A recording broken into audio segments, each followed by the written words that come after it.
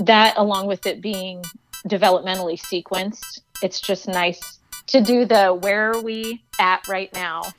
What are maybe the next steps? But like, look, we can look 3 years down the road and this is what we should be doing. And I think that's helpful for both teachers and parents. From the Outreach Department at the Texas School for the Blind and Visually Impaired in Austin, Texas, this is A Sense of Texas. Here is your host, Emily Coleman. Welcome to A Sense of Texas. I'm Emily Coleman. As an itinerant TVI, I relied heavily on a tool called the Oregon Project, which originated in the 70s through the work of Mark Moskowitz. As it's in the midst of an update, I thought it would be a good time to highlight this resource. Here to share more is April Love from the Southern Oregon Educational Service District.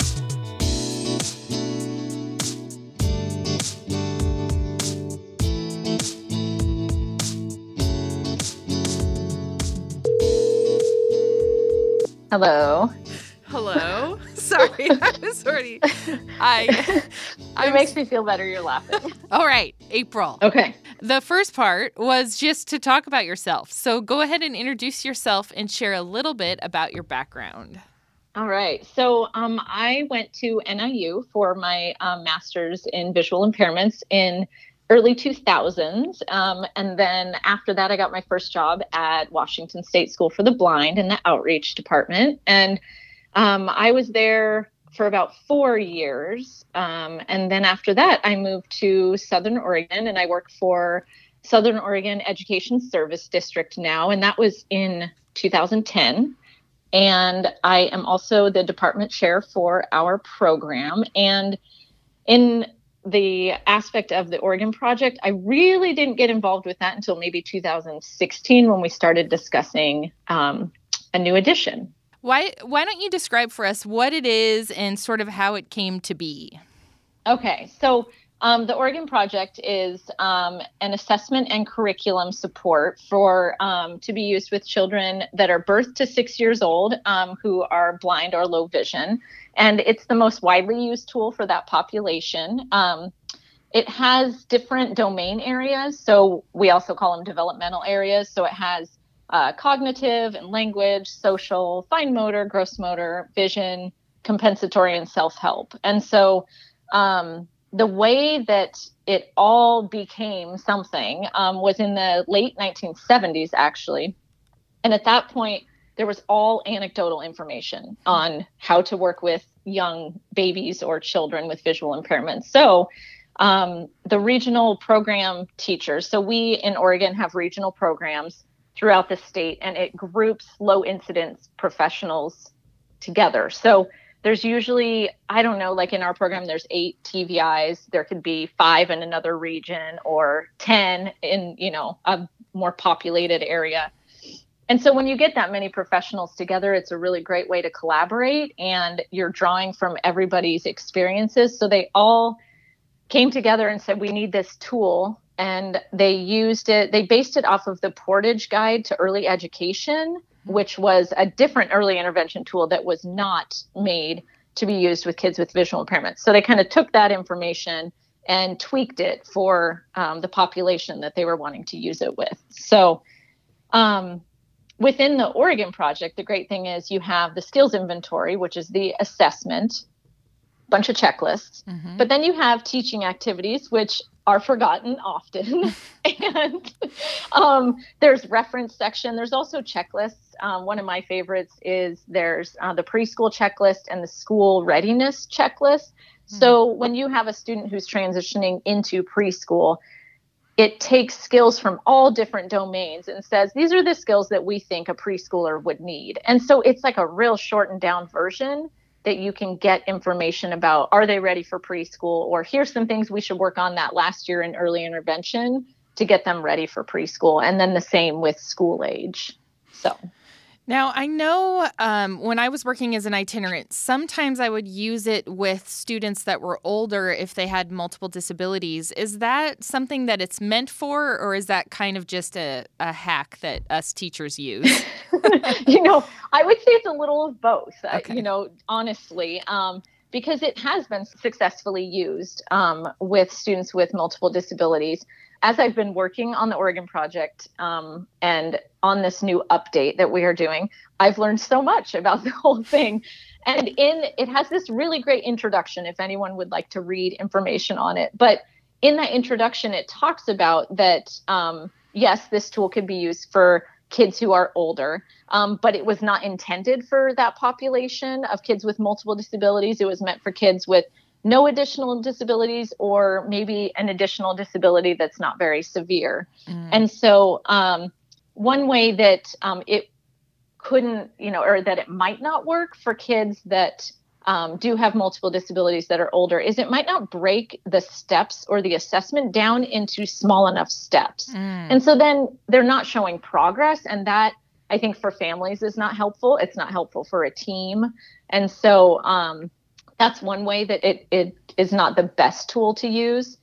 And then also, when you're using the Oregon Project, it has ages in there. So it has birth to 1, 1 to 2, 2 to 3.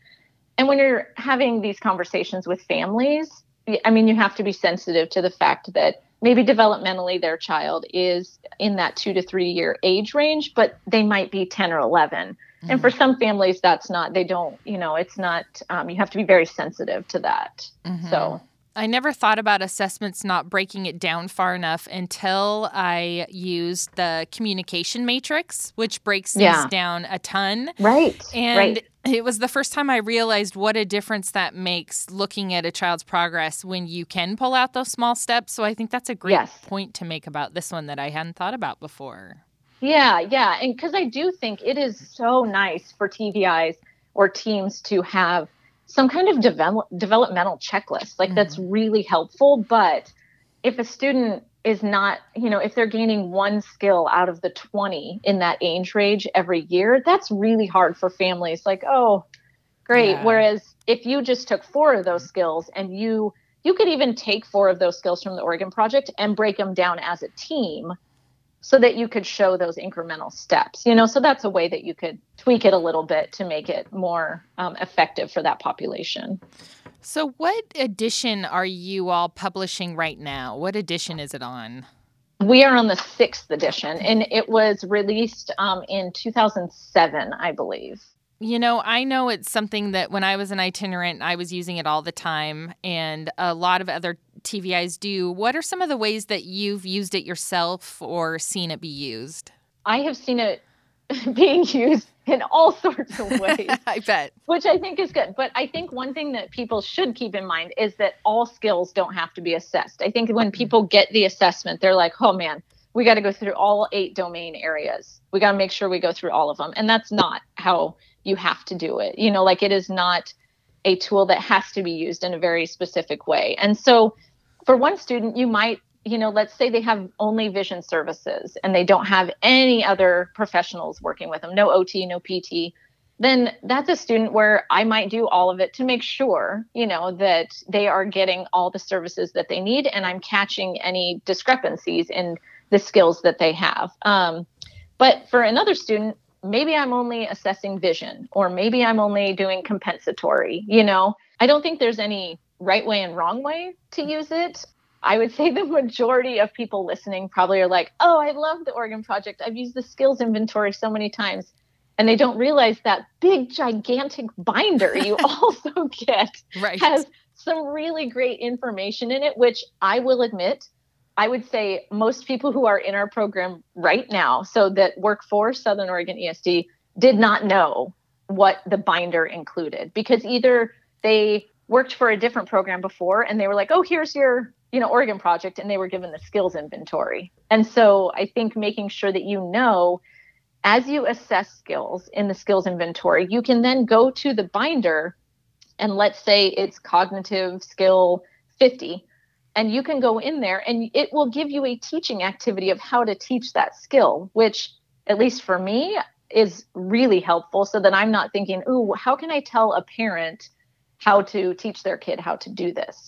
So gives you the answers. It's funny that you say that about the binder, because even when I was talking to you about doing this podcast, I was only thinking about the skills inventory. and then I was sort of looking at my bookshelf in my office one day, and I was like, oh, yeah, that giant binder that's sitting there. It is that giant binder. We do forget about it.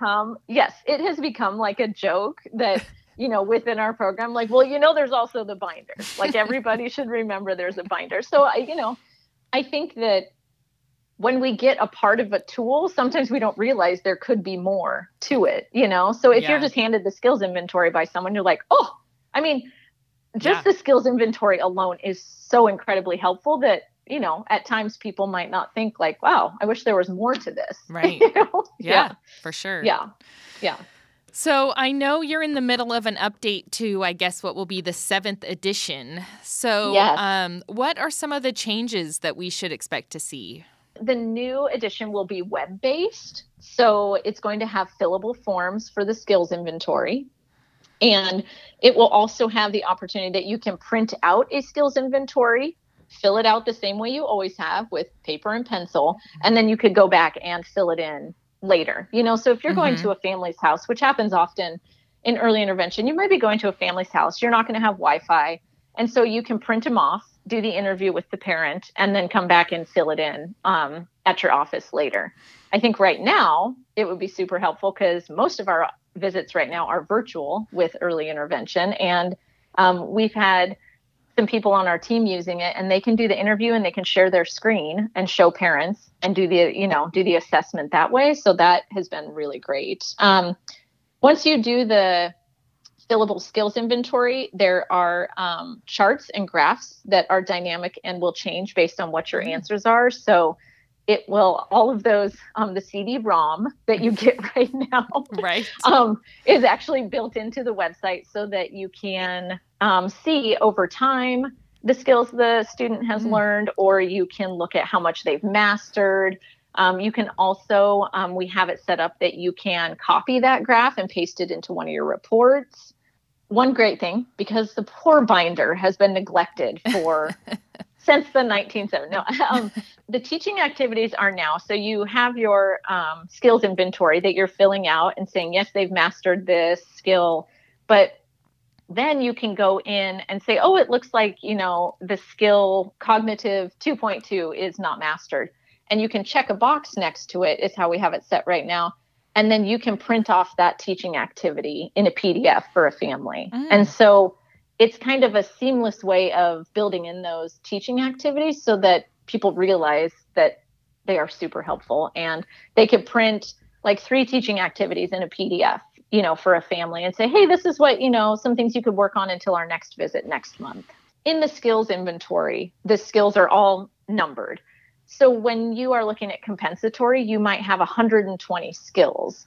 And so when you say, skill like compensatory 85, literally no idea what age the kids should be if they're doing that. So we have changed it now where our numbering matches ages. So just making it easier so then when people are looking at skills, it's not just like this random list that you have no idea what age range. Another thing we decided to do, so we used to have just birth to 1 was an entire category. So we still have the birth to 1, but we've separated it in birth to 6 months and then 6 to 12 months, so that because it's such a huge range. Did much of the content change within the teaching strategies in the skills inventory, or is a lot of that still the same? This update is very different than most of the other new editions that have come out. Usually it was a lot of content updates. This time we did not update much of the content. We updated verbiage or we took out skills such as using a tape recorder, figured that wasn't needed anymore.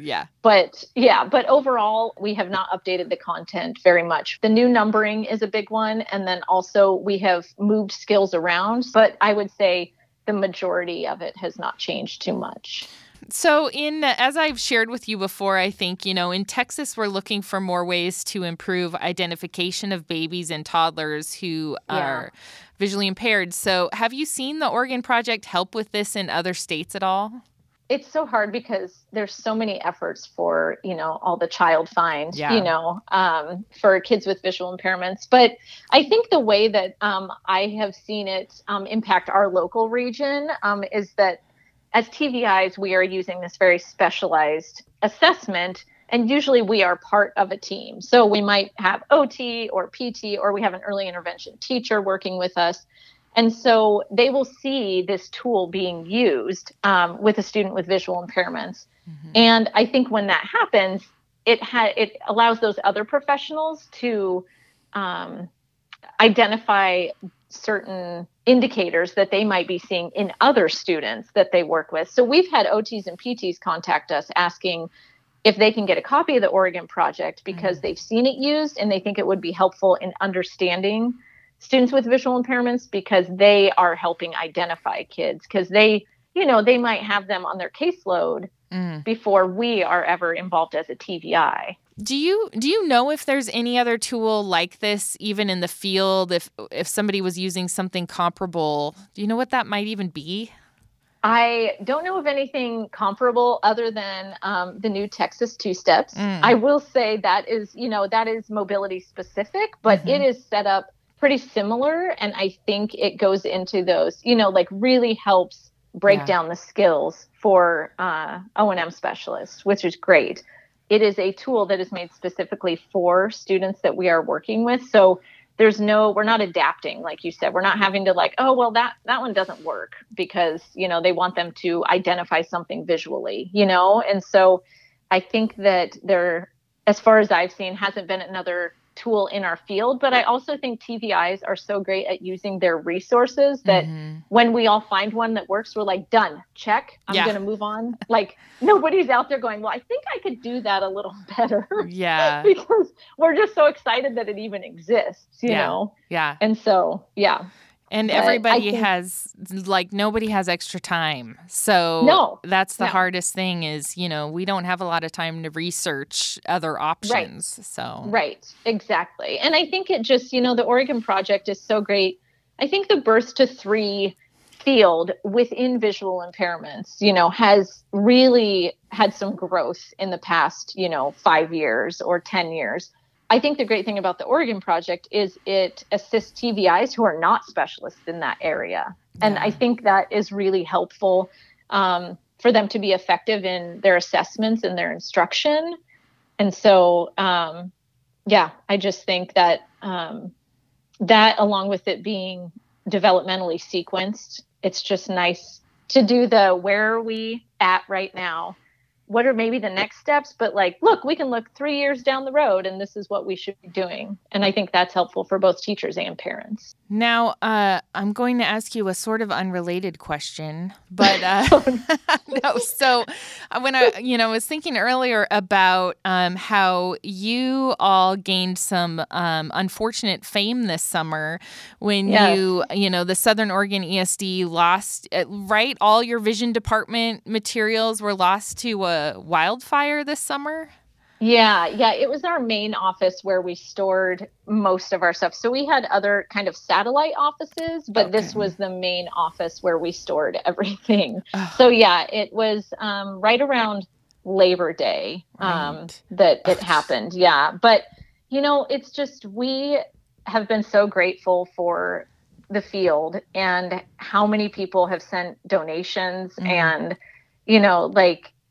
we've gotten boxes and boxes of materials and we're using them with kids now. It was it was already COVID, right. So we all know how hard our jobs were at that point. And then this happened and we all just kind of sat there like, I don't know what happens now. Yeah. Can't even imagine. Yeah. And so, when you start thinking about all the little tiny things that you use with, students, it was really hard to try and think of how to rebuild that. Mm-hmm. But I think in our field, we all come from such different perspectives that people sending stuff were like, I love this and I want you guys to have it, And so I think that helped us rebuild kind of the supplies and materials that we used to have and Our textbook and media center here was great. They kind of just cleaned off their shelves and were like, we will get you any replacements we can, And so regional programs throughout Oregon donated stuff. So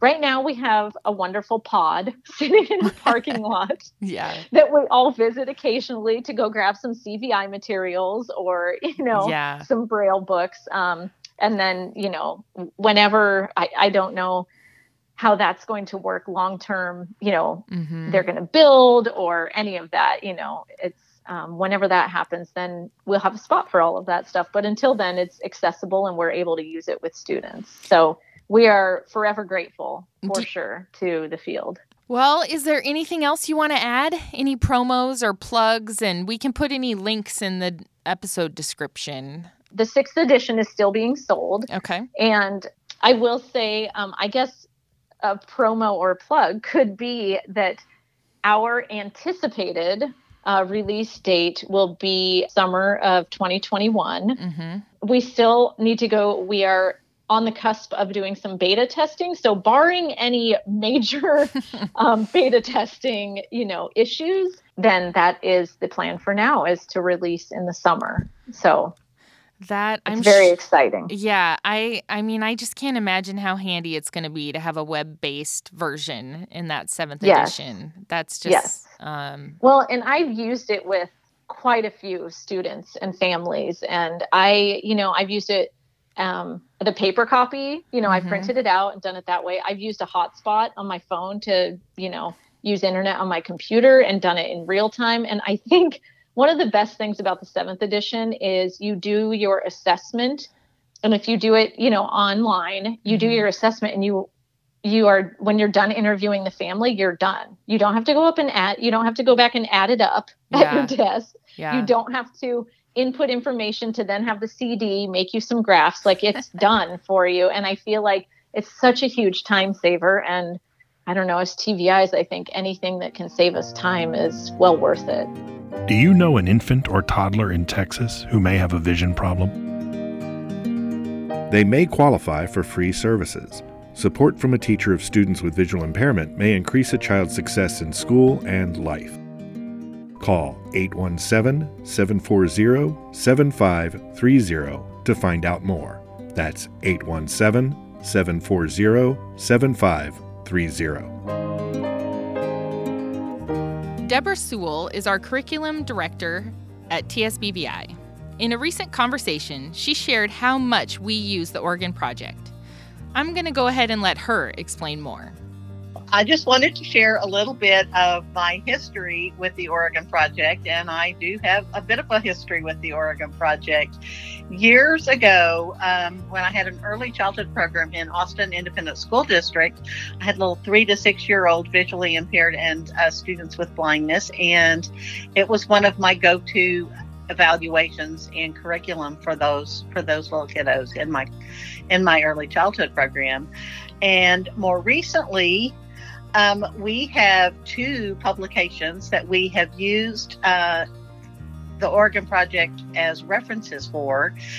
In 2016, we published a book called Expanded Core Curriculum for Students with Visual Impairment, Resources for Evaluation and Instruction. It was compiled by Ann Adkins in our outreach program and I. And in this publication, the Expanded Core Curriculum Resources for Evaluation and Instruction, we used the Oregon Project. We referenced the Oregon Project in every single section for the Expanded Core Curriculum. It was, again, one of our favorites that we wanted to include in that publication. In 2019, we published an O&M curriculum for students functioning at birth to 5 years old. It's called Texas 2 Steps, which stands for Successfully Teaching Early Purposeful Skills. And this group, it was a group from around the state that got together and wrote the evaluation and curriculum for these kiddos functioning from birth to 5 years old. And we used the gross motor section, the fine motor section, the compensatory section, and the cognitive section, mostly for helping us establish the objectives that we used in the evaluation piece for Texas 2 Steps. The other things that we have used the Oregon Project for and referred to the Oregon Project for are two different projects that we're working on right now. One is called Literacy for Little Ones. It's a project that addresses the components of literacy for early tactile learners that are approximately 3 to 6 year olds. Sometimes we have younger kids in our training sessions. It's a training for families and for the teachers that work with these kids. So for that project, we always discuss the sections of the Oregon Project that relate to early tactile learners, which is gross motor section, the fine motor section, cognitive compensatory, the language, and the social sections. So we really refer to that a lot, and what we request the teachers to do when we're doing that training is look for activity ideas in those sections that I just mentioned. The other project that we're working on that we like to refer to the Oregon Project for is the progression of tactile learning. It's a project that addresses really early tactile skills, particularly from birth to pre-Braille. And we're making a checklist that provides a way for the staff and families that are working with these kiddos to create a tactile learning profile. And it's mostly for those kids who are non-traditional learners that might be struggling. Even if they're older, they could be struggling with the tactile skills. So again, we really relied on the gross motor, fine motor, compensatory, cognitive, and social sections for that project as we're making that checklist. And one other thing I wanted to mention was several years ago, we decided that our elementary teachers could benefit from looking at and using the evaluation that is included in the Oregon Project. So we have to submit a report to our Texas Education Agency every year on progress that our kids have made. And the Oregon Project was chosen as one of those evaluations that they could use at that time. So that is my long history with the Oregon Project, and I support it greatly. Be sure to check out the episode description for links to the curriculum resources mentioned by Deborah and information about how to order the Oregon Project. Easily identifying and tracking the skills our students or children have and where they should go next is so important for education. Thanks to April for sharing with us a tool that does just that. From the TSBVI Outreach Department and A Sense of Texas, I'm Emily Coleman. See you next time. This has been a presentation of the Texas School for the Blind and Visually Impaired Outreach Department. If you have any questions or suggestions for topics to cover in future episodes, please contact us at podcast@tsbvi.edu.